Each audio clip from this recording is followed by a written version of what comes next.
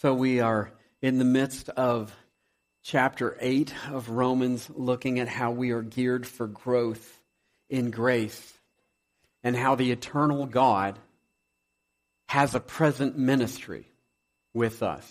How it is or why it is that when we come to know Christ as our Savior, why we're not just transported like Star Trek from this earth into His presence. You know, there goes another one. He must have accepted Christ as his Savior. What is His ministry now to us? What do we walk in right now in relationship with God, this eternal God in present ministry to us? And we're looking at the indwelling of the Holy Spirit and how He gears us for growth. How He is the one and how it is His ministry to us is laid on the important foundation of walking in relationship with God in the condition of there being no condemnation at all. And so we see this here in verse 1, and we'll walk through stepping back into this context again. There is therefore now no condemnation for those who are in Christ Jesus. There you go. I really don't just keep going back to this verse so we can hear that. But so continuing forward, for the law of the Spirit of life has set you free in Christ Jesus from the law of sin and death. Again, our foundation here is no condemnation. And continuing forward, for God has done what the law, weakened by the flesh, could not do by sending His own Son in the likeness of sinful flesh. And for sin, He condemned sin in the flesh, in order that the righteous requirement of the law might be fulfilled in us, who walk not according to the flesh, but according to the Spirit.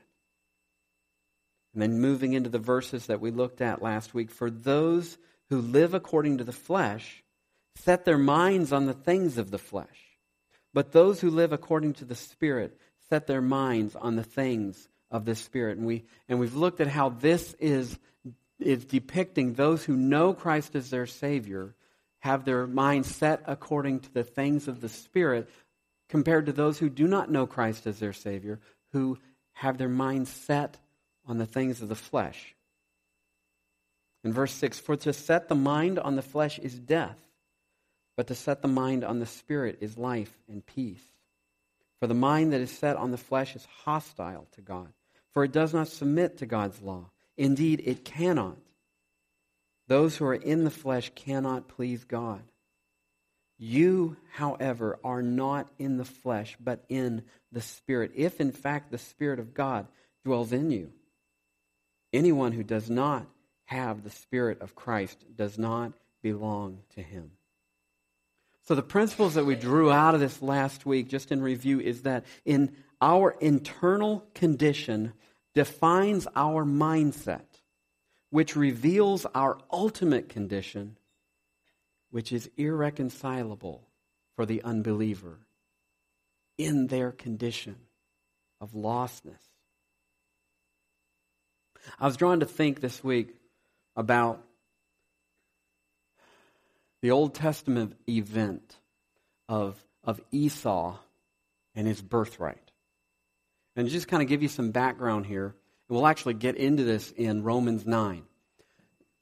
Abraham was made covenant with by God that he would be the one who, through whom God would send a Redeemer, and that Abraham's descendants would be God's special people that would bring the Redeemer. The Redeemer being the one who would one day crush the head of the serpent, who allowed sin to come into the world.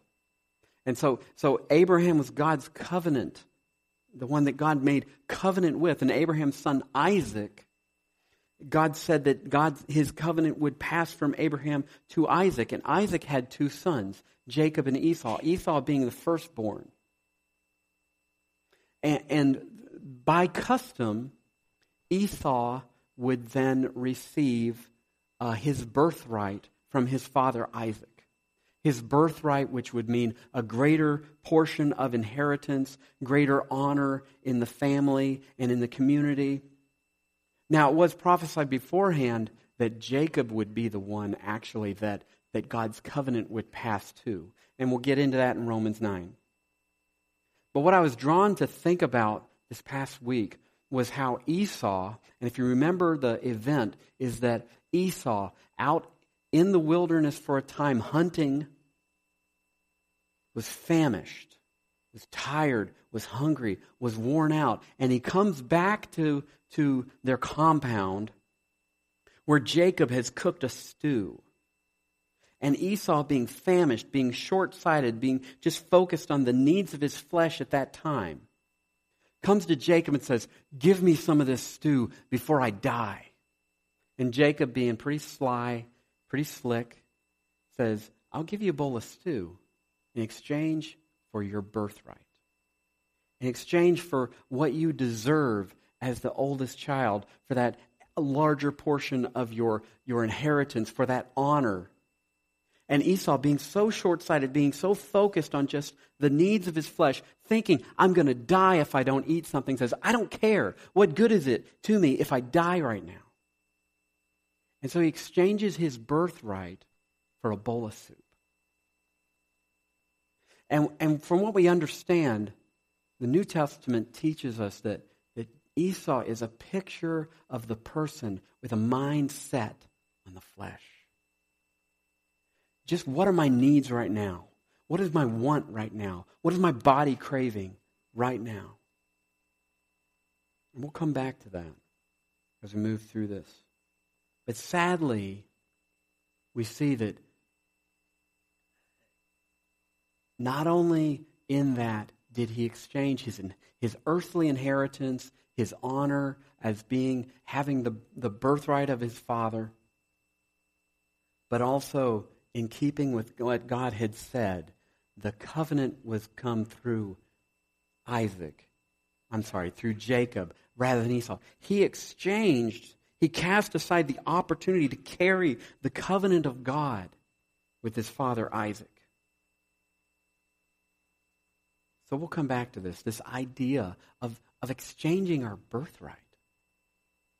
So this morning we're looking at the ministry of the indwelling Holy Spirit. You'll remember that the foundation of being geared for growth in grace, the foundation is the fact that we are not under condemnation when we know Christ is our Savior. But the power that we have of being geared for growth in grace comes through the ministry, the present ministry of the Holy Spirit to God's people. And so growing in our understanding of the indwelling Holy Spirit this morning, we move forward into verses 9 through 13.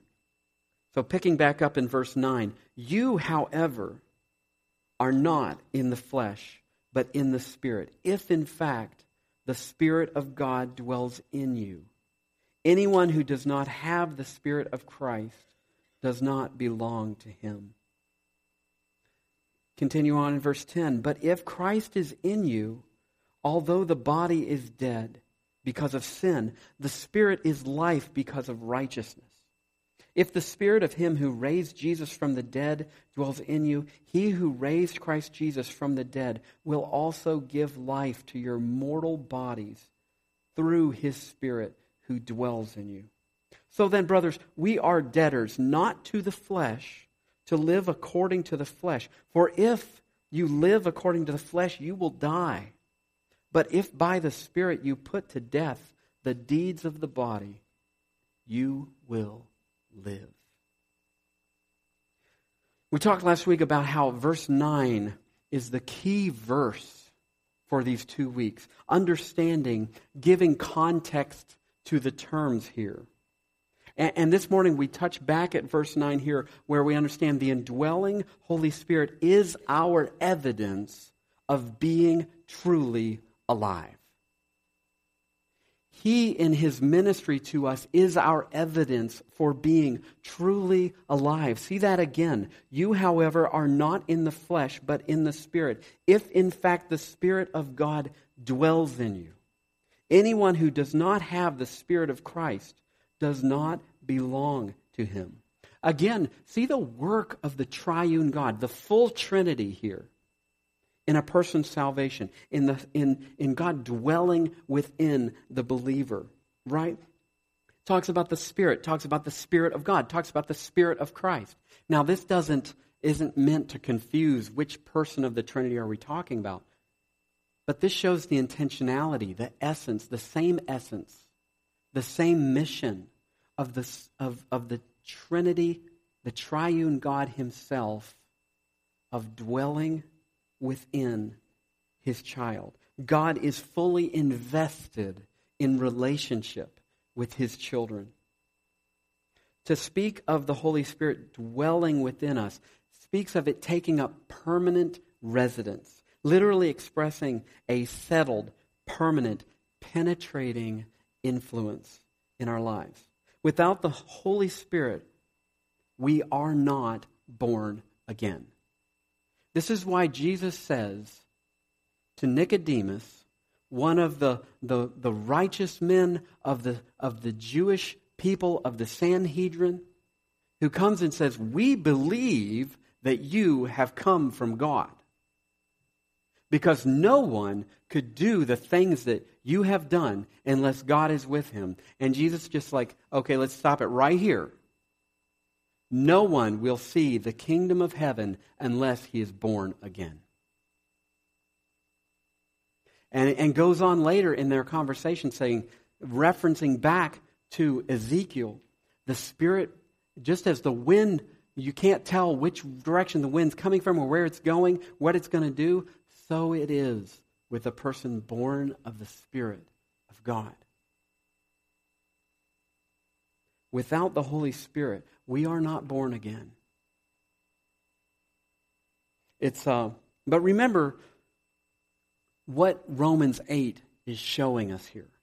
Okay? Like this soccer cone, or sports cone. Personally, it's a soccer cone. Remember how we talked about this, that you might look at this and say, and you put something within this soccer cone, and it's sitting within this soccer cone. Let me find something to put within this soccer cone. Okay. So I've got this object within this soccer cone. And if you're looking at it from this perspective, you're like, well, I can see how it got in there. I mean, look at this. It's a big, gaping opening. Obviously, it just was put right in there. And somebody else looking from this direction, they'll say, wow, that was kind of hard. How did they squeeze that into that soccer cone? Well, I guess that's how it got in there, right? Looking at it from a different perspective, you're going to be getting a different idea of how that object entered into this cone. Romans 8 is giving us God's perspective on salvation. Romans 8 is giving us God's perspective, God's work on bringing someone to Christ.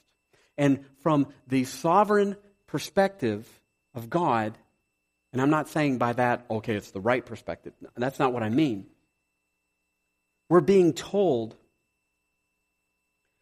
that no one is born, no one will see the kingdom of heaven unless they are born again, unless they are regenerated, recreated, remade by God himself.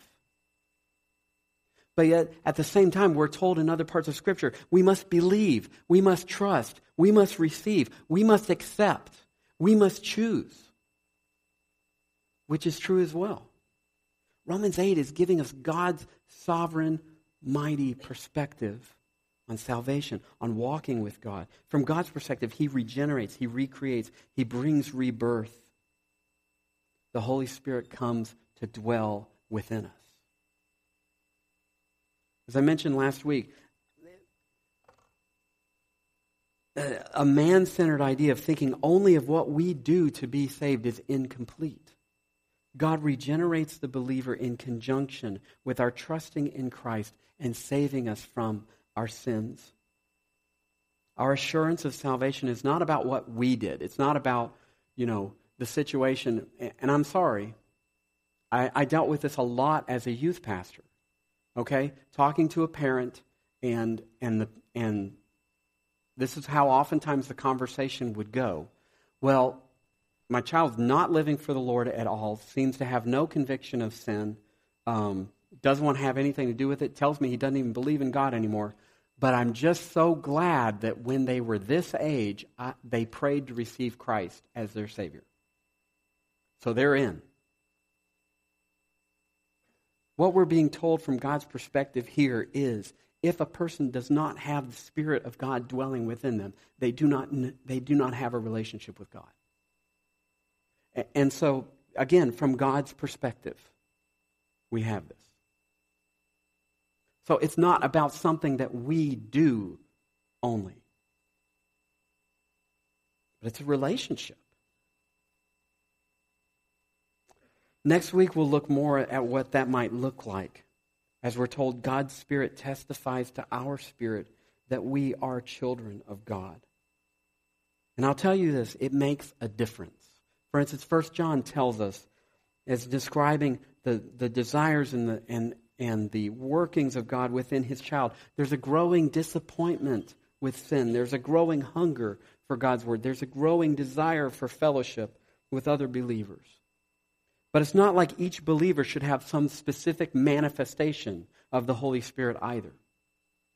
Because it's a relationship between two people, two persons, if you will. It's a relationship between that person and the Holy Spirit himself. Two distinct personalities. Still, we can tell, and as I said, we'll look at that more next week. When we're good friends with someone, they improve our lives in what's important to us. And the Holy Spirit does gear us for growth in some concrete ways. And so we look here in verses 10 through 11, we see the indwelling Holy Spirit brings us life so that we might truly live. He brings us life so that we might truly live. It says, but if Christ is in you, another way of talking about the indwelling Holy Spirit, although the body is dead because of sin, the Spirit is life because of righteousness. If the Spirit of him who raised Jesus from the dead dwells in you, he who raised Christ Jesus from the dead will also give life to your mortal bodies through his Spirit who dwells in you. When he talks about the body is dead, he's talking about that we are, when sin entered into the world, each of us became a ticking clock, or a timer, if you will. We are destined for physical death. And each morning that we wake up a little bit older, we recognize that a little bit more. Dr. Martin Lloyd-Jones says, the moment we enter into this world, we begin to live, we also begin to die.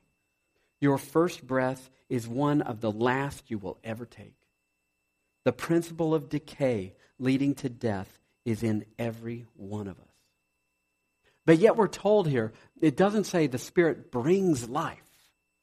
We're told that the Holy Spirit that indwells us is life. He is life. In the same way that the grave could not contain Christ, we have God's life-generating Spirit within us who will also keep us alive eternally. You can see how it is that the Holy Spirit is the guarantee of our eternal inheritance, which Ephesians 1 tells us about. And it tells us that it's because of righteousness. And this is speaking of the righteousness of Christ that is credited to us when we receive Christ as our Savior. And notice that the Holy Spirit twice is credited with raising Christ from the dead. And for that reason, he is just reinforcing the doctrine of the fact that he will also give life to our mortal bodies. But recall that when the New Testament talks about eternal life, it's talking about an eternal quality of life. It's not this truncated or compartmentalized thing that we do in the Western Christianity, where we think, okay, I'm living normal life, and one day I'll live eternal life. Right? And so when I receive Christ as my Savior, I get this free pass to heaven. And I put that in my religion drawer and close that up, and I'm like, whew, good. I've got things taken care of after I die.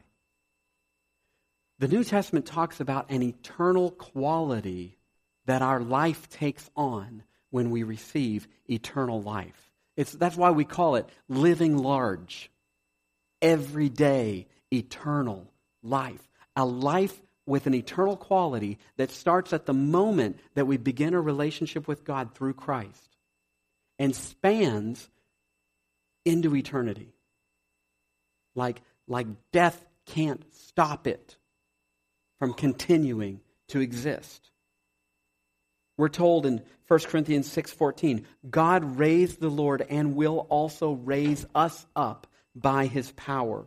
And in 2 Corinthians 4:14, He who raised the Lord Jesus will also raise us with Jesus and bring us with you into His presence.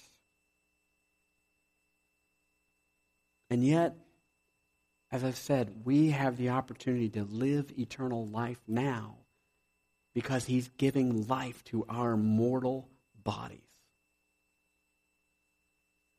Recall what Romans 6:4 tells us, that we are buried with Christ, we are raised with Christ to a new life that we live now.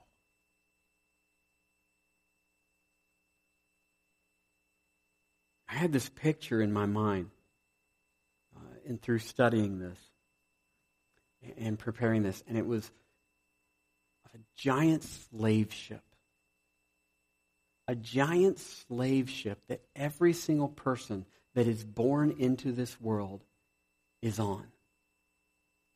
And we're not born to the top deck.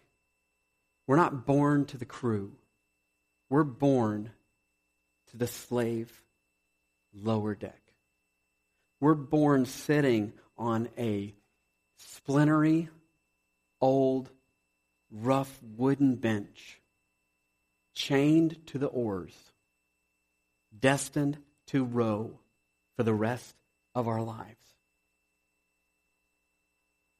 We're rowing the boat to the destination of our master, and that destination is the port of death. Once there, we remain in death, chained to our position of slavery to death.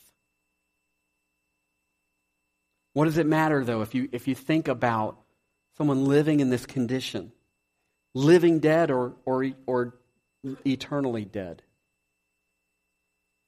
That's why some people, to somebody that lives such a sad, meager existence, they'll speak of death as being a mercy. And it's this mentality that religion just speaks into, and a fatalism speaks into, to say, well, just try really hard now and maybe things will get better. Maybe death is better than this. That's why Buddhism and Hinduism and Islam does perfectly fine in destitute, sad existence of reality. But in receiving Christ as your Savior, God sets you free. He breaks the chain that holds you to the oar. God, who raised Jesus from the dead, has broken those chains, paid your release, paid your debt that held you in slavery. Now, instead of being forced to spend the rest of your days below deck, chained to the oars, you're able to walk in the sun, feel the breeze of freedom, and life on your face. Life itself has taken on a completely new meaning. The boat that you're on has taken on completely new meaning. And like the sun and breeze envelop you day after day, you're able to walk in relationship with God.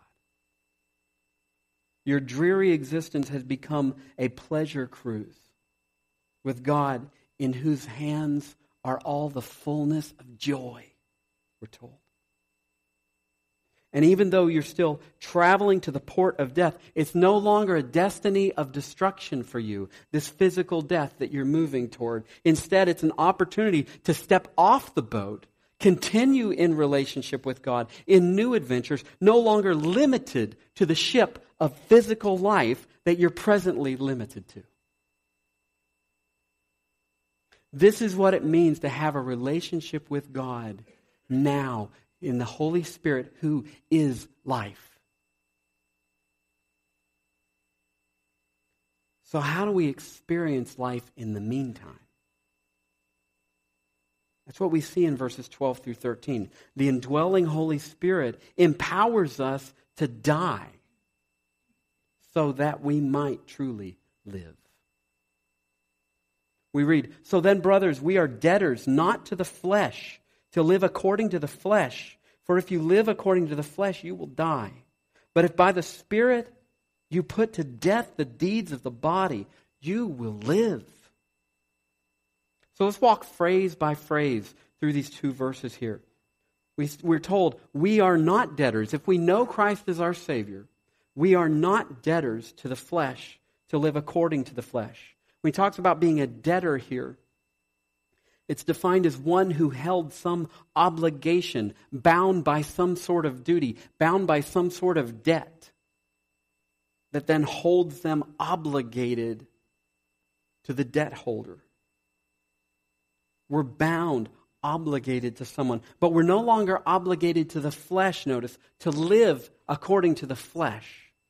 If the Holy Spirit lives within us, we're obligated to live large. Notice, we're obligated to someone.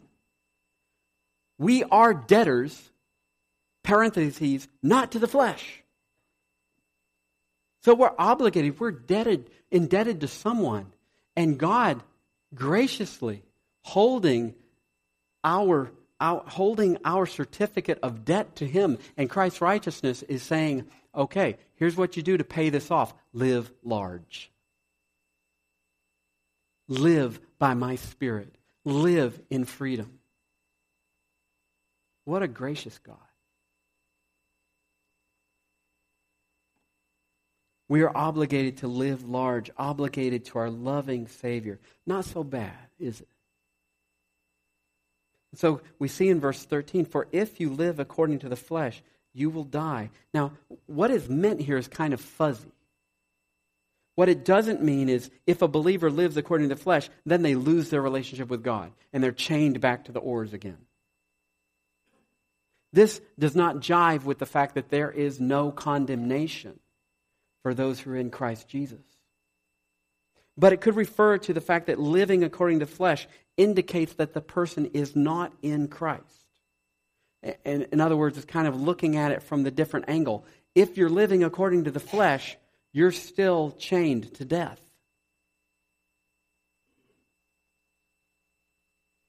Much as like Romans 6 asks, how could we who died to sin still live in it? But secondly, it could mean also if we as believers are living according to the flesh, we are going to be brought to a place of death. Speaking of the consequences that come with sin, or speaking of the dying to self that is going to happen in the course of the Holy Spirit working within us, out of love for us, maybe with us kicking and screaming. But the rest of verse 13, though, provides us with how our relationship with God is intended to progress. "But if by the Spirit you put to death the deeds of the body, you will live." Living our full life potential in Christ requires a death to self, requires a death to the power, to the temptations of the flesh. As Galatians 5:24 tells us, those who belong to Christ Jesus have crucified the flesh with its passions and desires. And as Jesus himself tells us in Mark 8:34, "If anyone would come after me, let him deny himself and take up his cross and follow me."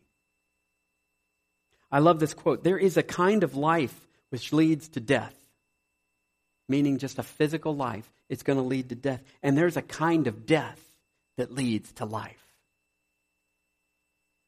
meaning for those who know Christ as their Savior, to crucify their flesh and live large now, indwelt by the Spirit who is life. To put to death means to kill the lies of temptation with the truth that sets us free. Notice the relationship between what we're being taught here. The Holy Spirit brings us life so that we might truly live. And also the Holy Spirit empowers us to die so that we might truly live. This is consistent in New Testament doctrine. Remember from Romans 6, it's been done. You have died with Christ. Therefore, consider yourselves to be dead to sin. Or Ephesians 4 tells us, you have put on the new self. Now put on the new self. Or as we were reminded 2 weeks ago from our missionaries, Mr. Reese, from Colossians 3 through 12. I was so glad that he went here. Because this is where God has had me meditating on for some reason for the last 2 weeks in my devotions. From Colossians 3, within verses 3 through 12. Notice how it's been done for us in Christ. You have died, and your life is hidden with Christ in God. When Christ, who is your life, appears, then you also will appear with him in glory. But yet we're called to put it into effect in our daily lives, what has been done for us in our positional righteousness before God. In verse 5, put to death, therefore, what is earthly in you: sexual immorality, impurity, passion, evil desire, and covetousness, which is idolatry. And verse 8 says, but now you must put them all away: anger, wrath, malice, slander, and obscene talk from your mouth. Do not lie to one another. Why? Because it's been done. The rest of verse 9. Seeing that you have put off the old self with its practices and have put on the new self, which is being renewed in knowledge after the image of its creator. And once again, so make it happen in your daily life. Verse 12, put on then as God's chosen ones, holy and beloved, compassionate hearts, kindness, humility, meekness, and patience. God's indwelling Holy Spirit has brought us to life, and at the same time, he calls us to die so that we might live large now. There's an intentionality to growing in Christ in our fight against the sinful flesh. To quote Martin Lloyd-Jones again, we have to pull it out, look at it, denounce it, hate it for what it is. Then you have really dealt with it. Notice in our verses here, it is done by the Spirit. If by the Spirit you put to death the deeds of the body, you will live. Can you see how he's called the helper? As Galatians 3:3 tells us, are you so foolish? Having begun by the Spirit, are you now being perfected by the flesh? So it's not about, I'm gonna make myself, again, I'm going to snap myself with a rubber band every time I think of it. Or I'm going to starve myself. But we do have spiritual disciplines by which we are pleading with God, work within me. I want to cultivate my heart to be fertile ground for your grace.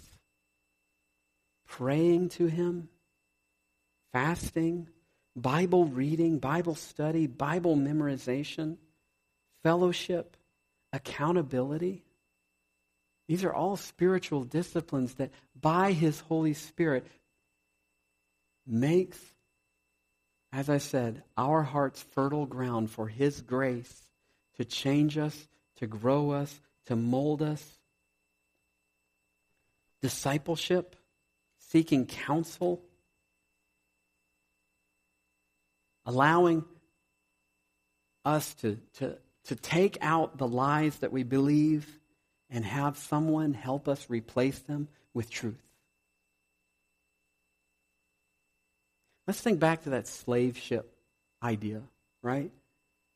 When we come to know Christ as our Savior, we are set free to truly live. It means we're no longer chained to that oar of sin. That ship becomes a place where we can enjoy relationship with God out on the top deck, in the sun, in the breeze. The chains are broken. We're free to stop rowing to your old master of sin. You're free to show your certificate of debt paid to that slave master. You're free to climb the stairs from the dark, damp, lower deck and stand on the upper deck of freedom and in the pleasure in Christ. But you must put to death by God's Spirit the deeds of the body. Stop rowing and start walking. And like the powerless slave master and crew, shame and fear and familiarity scream in your face, get back to the oar. Get back down under deck. What are you doing up here? Shame says, don't you remember what you did? Don't you remember what was done to you? You don't belong up here. But it's a lie. They tell you that you belong on the rough bench getting splinters while wearing away the hands that you have on the oars. They tell you that you don't belong in the sun, that life isn't a pleasure cruise, but a dreary existence on the way to death. Who will you listen to? Shame from what you've done or what's been done to you? Or lies that sin has no consequence? Lies that little sins don't harm your relationship with God or bring bondage? The way that you were raised on how to be a man or a woman and how that's supposed to look like, if it's contradictory to walking in righteousness, you need to shed it. Praise God for His still, small, consistent voice of love that calls us away from the oars again and again to put to death the deeds of the body. He calls us to the freedom that comes from daily repentance. So where are you today? Walking the deck of freedom? Or choosing to sit at the oars of gossip, or lust, or pornography, or angry outbursts, or greed and materialistic driven decisions? Or choosing daily repentance? I don't belong down here. I'm in Christ. Think about Esau again. Represents perfectly life according to the flesh. Trading his birthright. Trading what belongs to him for a bowl of soup. Our birthright, if we know Christ as our Savior, if you've recognized that I cannot save myself, but Christ paid my penalty of sin, and by asking forgiveness in His name, God gives me His righteousness, and I can walk away from this oar of sin and shame, and I can walk up on the deck and begin living with God right now. That's your birthright.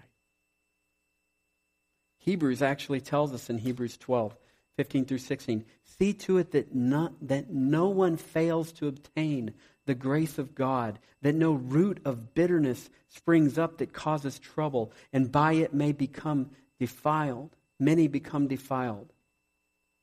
And that no one is sexually immoral or unholy like Esau, who sold his birthright for a single meal. Your birthright, if you know Christ as your Savior, is to live free. Does that take accountability? Likely. Does it take counsel from someone that can shed the light of God's Word on the things that you've believed? Likely. Does it take discipleship? Likely. And we're here. We as shepherds, we as small group leaders, we as pastors, we as friends, we are here to help each other live life on the top deck in Christ. Let's bow our heads. Praise you.